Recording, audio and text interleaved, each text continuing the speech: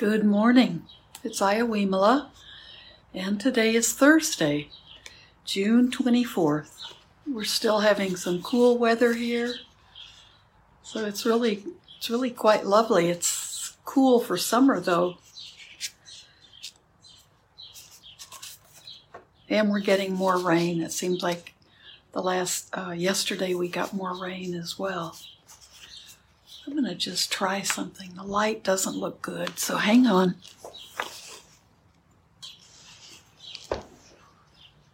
Maybe that's better. Looks a little strange, so hope it looks okay for you. Today I want to continue reading because we're getting to the good parts in Dhamma everywhere. So this, we just read about Samadhi.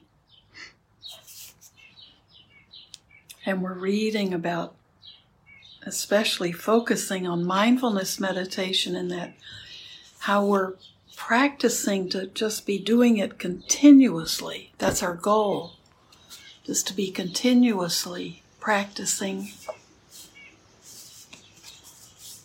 No separation from the cushion to walking around to shopping to interacting with others.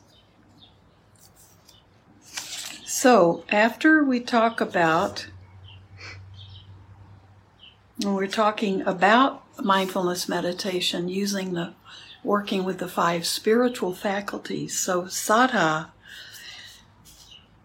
this is our next section. Saddha is the spiritual faculty of faith and confidence. And usually we use the word confidence when we talk about the Buddha's teachings, because we know we can experience them for ourselves. And so the more we experience the fruits of his teaching through our own actions and thoughts and speech, we increase our confidence in his teachings. So Saddha represents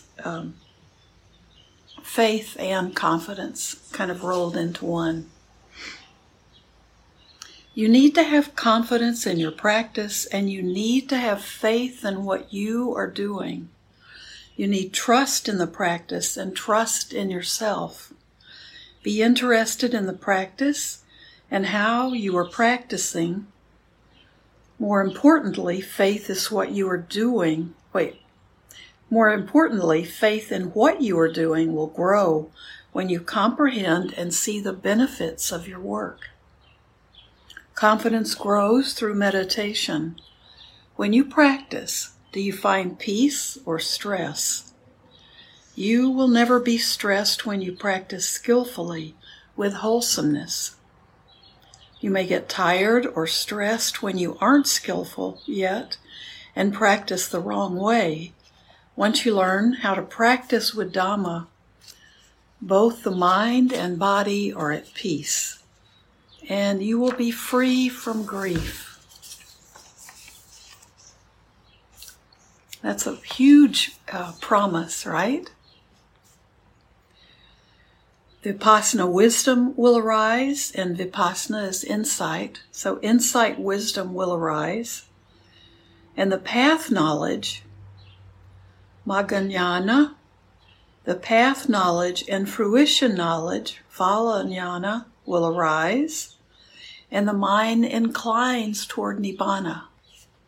So the mind leans towards that liberation, spiritual liberation. That's what the Buddha stated in the Satipatthana Sutta, the 4 foundations of mindfulness. Right now, you are learning how to practice properly. You begin with faith in yourself and the practice. Confidence grows through right attitude and right practice. With new insights, you will naturally feel faith in the Buddha, the Dhamma, and the Sangha. Do you work to get the truth or work so that you know how to practice properly? Don't think about the getting part yet. Instead of expecting results or thinking about end goals, Take interest in what you are currently doing and how you are approaching meditation. Wow, I guess I'm just getting way too much light here. Okay, maybe we'll have to shift that way. So let me just read that again. Instead of expecting results or thinking about end goals, take interest in what you are currently doing and how you are approaching meditation. Have faith in your work and learn how you can become more skillful. Trust yourself. How long have you benefited from practicing? And how have you benefited from practicing? So when you trust yourself by looking at the benefits you've already gotten from your practice. Are you sleeping better?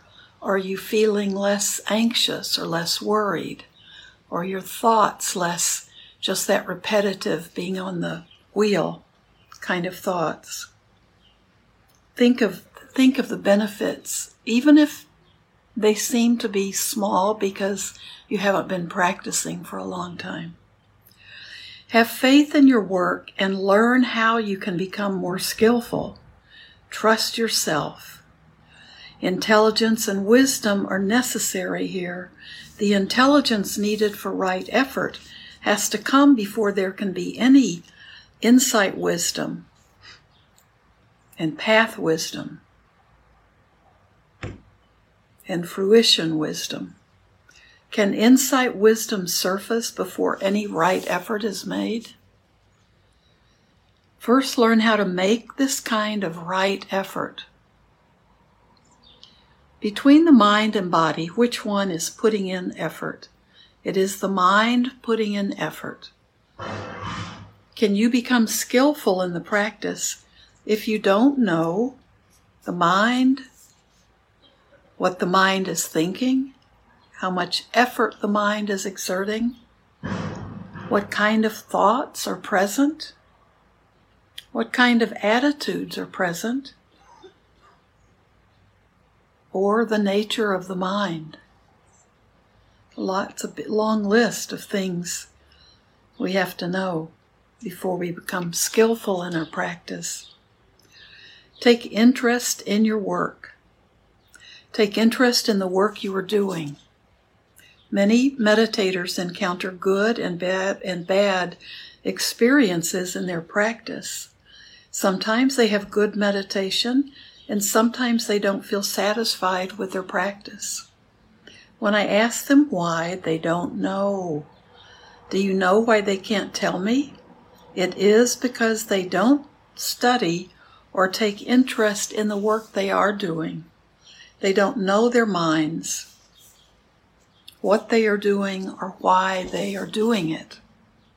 When you see the connection between what the mind does and what happens, then you will begin to understand the nature of cause and effect. With that, your confidence in the practice will grow even more.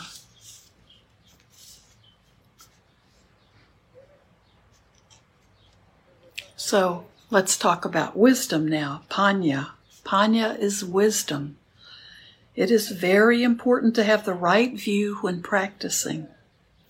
It's only when some kind of wisdom is present that defilements are not able to sneak into the mind. So at the very least, the wisdom that must be present in the mind is information. This is information you are getting from reading this book, hearing the Dhamma, and having Dhamma discussions. The other kind of wisdom that must be present in the mind is curiosity and interest, a wholehearted desire to really understand. So when you are being aware, don't be blindly aware, be intelligently aware. Applying your own intelligence is a part of this wisdom.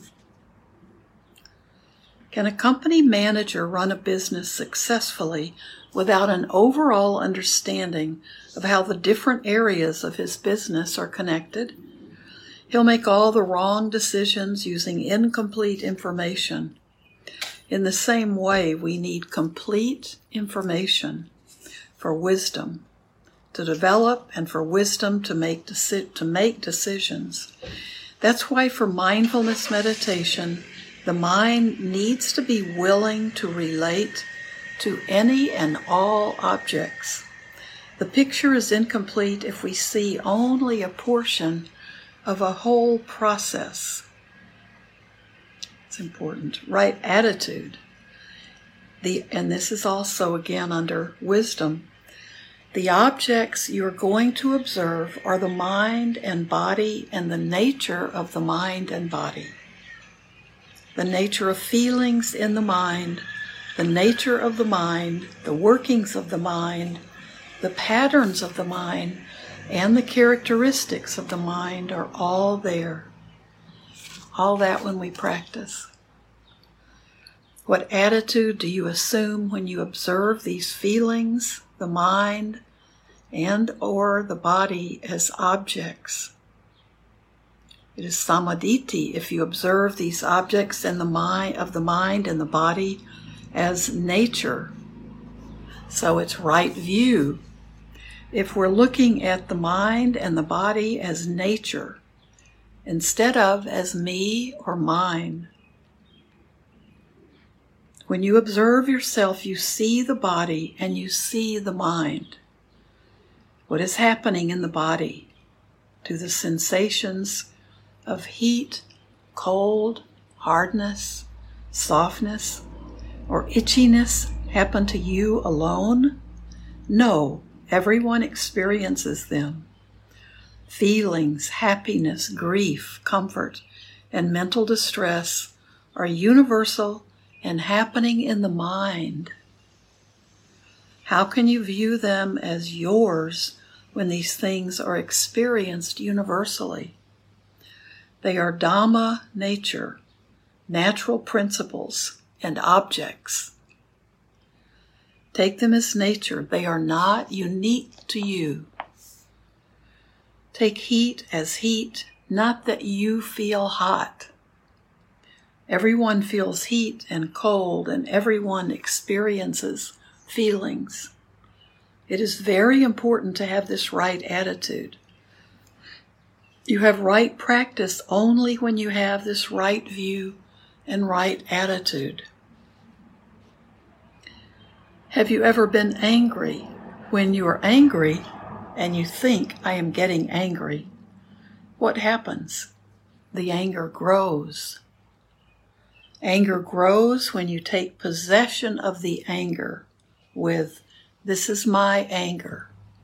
When people are sad and they say, I'm depressed, I'm feeling down, then they really get depressed. Why is that? It's because their attitude and ideas have assumed the sadness as their sadness. If you consider sadness as just one aspect of the nature of mind, then you'd feel much better. It's the mind that is sad, not my mind that's sad. It's not I want, I'm not satisfied. It's the mind that is angry or wanting. It's harder for defilements to grow stronger in the presence of this right view in the mind. Okay, it's harder for defilements to grow stronger in the presence of this right view in the mind. That is the mind wanting or angry. It doesn't belong to us. It's not who we are. Awareness with the right view is called samasati, so that's right mindfulness. You need to begin your practice with this kind of information and knowledge. This is that's basic Buddhist thought. That's the knowledge that we learn from the Buddha. The mind is an aspect of nature. The mind is an aspect of nature, not I, not self, no person. The mind is a natural phenomenon. Only when you have this right idea then can you truly be aware. You are practicing awareness to find out about this nature. While you may not understand or realize the right view at first, you can relate to everything that happens with this right view. You can also think through the information you now have. Why are you practicing awareness? You want to know the truth, the reality of things. That is why you maintain awareness. Do not forget this purpose. Okay, we want to be aware because we really want to know the nature of reality, the nature of things. Sometimes that can be hard to see. Pain and discomfort. What do you do when you sit and feel pain, aches, or tiredness? How do you observe the pain? If you observe the pain directly, it gets worse. Why? Does anyone like pain? What happens in the mind as soon as there is pain? There is aversion. That's why when there is pain, discontinue observing the pain itself. Don't look at the sensations just yet when you encounter itchiness, aches, pins and needles, heat, pain, or other discomfort. These sensations can become unbearable if you continue to observe them with the wrong attitude. What should you do first? You need to first assume the right attitude. Acknowledge the pain as a natural phenomenon, as just nature. Only with this right attitude can you then see how you are feeling. What is the nature of this feeling? What is the attitude right at this time? When there is aversion, examine the views within your thoughts. Can these thoughts have right view? There is never right view when there is aversion. Well, that's a good thing to remember. There is never right view when there is aversion. There can only be unwholesome views. So if there is aversion in you, that pushing away, that anger, that hatred, that's not the time to think about something as being right view. It is good if you can see and learn about thoughts, feelings, and body sensations together. How are they related? How are the mind and body related? How are the causes and effects related? Your practice is learning about these connections. Just watch and observe. You don't need to make objects disappear, and it also doesn't matter whether they disappear or not. Why are you observing? You are observing because you want to know and you want to understand. Observe as much as you can.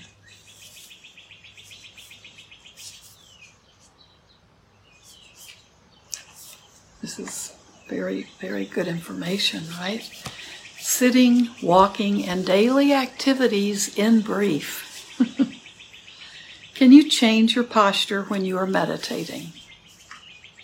You can move when a certain posture becomes unbearable. If you need to adjust your posture, do so. If it's not necessary, then don't move. What is an appropriate time to adjust your posture?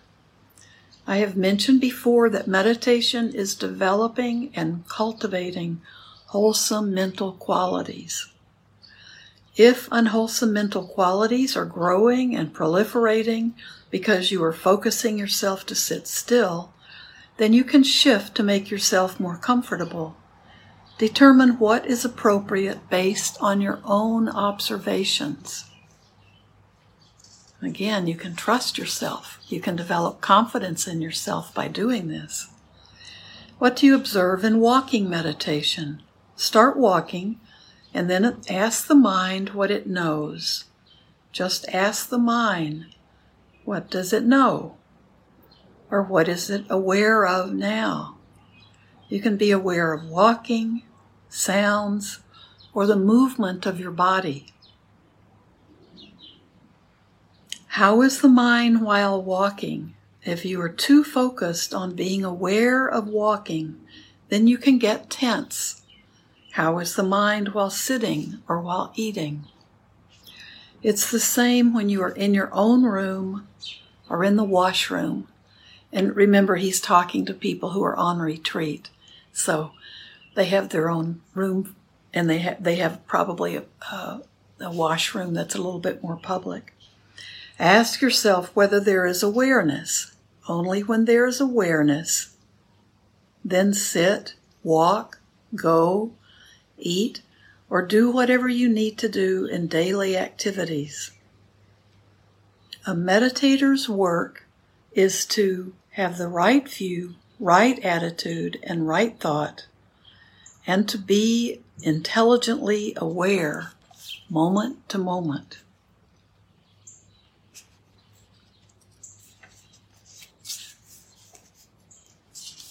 And let's see, I want to read just a little bit more. We'll finish the chapter. Thoughts. When you look at your thoughts, don't get swept away by the story. It is enough if you are aware that thoughts are happening. I don't advise beginning meditators to look at thoughts for too long or too much, as it is possible to get carried away when thoughts can't be seen as objects just yet. Just acknowledge whenever thoughts happen, check the bodily sensations, and alternate between the mind and the body. So I love his description. We don't want to stay with our thoughts long enough to get caught up and turn them into stories, because then we're seeing them as real. We want to acknowledge when they happen. Sometimes we are able to explore those thoughts at a little bit at a time, but we don't do that by thinking. We just explore them. We observe them. We're aware of them. But then we come back. Just acknowledge whenever thoughts happen. Check the bodily sensations and alternate between the mind and body. Don't let the mind be idle for long periods during the day. Keep it working. Be aware and remind yourself. Do that the whole time. That awareness all the time. Why do we practice the whole time? Why are we asked to practice the whole time? It is because the mind is collecting data through moment-to-moment awareness. When the data is complete, understanding will arise. It is only when we practice consistently and continuously in the right way will momentum build and wisdom grow. You come to this center to practice as well as to learn how to be skillful, so you may take this meditation home with you.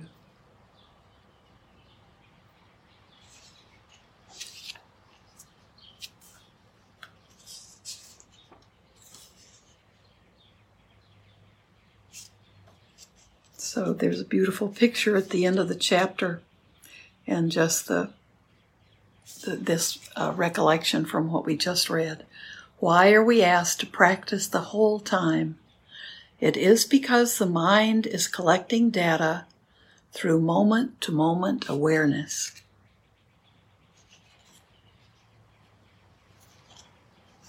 So that's a wonderful, the end of that chapter, and that's a chapter on what is mindfulness meditation. The next chapter is Dhamma, investigation and practice. So that sounds good too. So I think I've almost used up our time together. So another way you might want to practice, if you might want to listen again to my reading this part of the chapter, and sometimes you can just close your eyes and practice while you listen. If the words were meaningful to you and you want to really soak it in, that's one way to practice. Can be, a lot of times when we listen to chanting or when we are chanting, we can see that that's clearly a meditation as well. Those words of wisdom, whether we're chanting in English or in Pali, those words we're chanting are powerful. And so listening to the reading from this beautiful chapter can also be a way for you to sit in meditation. You're collecting the data from the talk that's meaningful for you. So you might want to try that today. I think he's such a good teacher, and he's so clear in his teaching, and I enjoy more and more when I read from. That's Sayadaw U Tejaniya. So you can find him, and wisdomstream.org is one of his websites. So may everything we do today, everything we think and say and do, be not only beneficial to ourselves, but may we share the merit of all of this, with all living beings. So thank you for sitting with me, for being with me, and I'll be back tomorrow.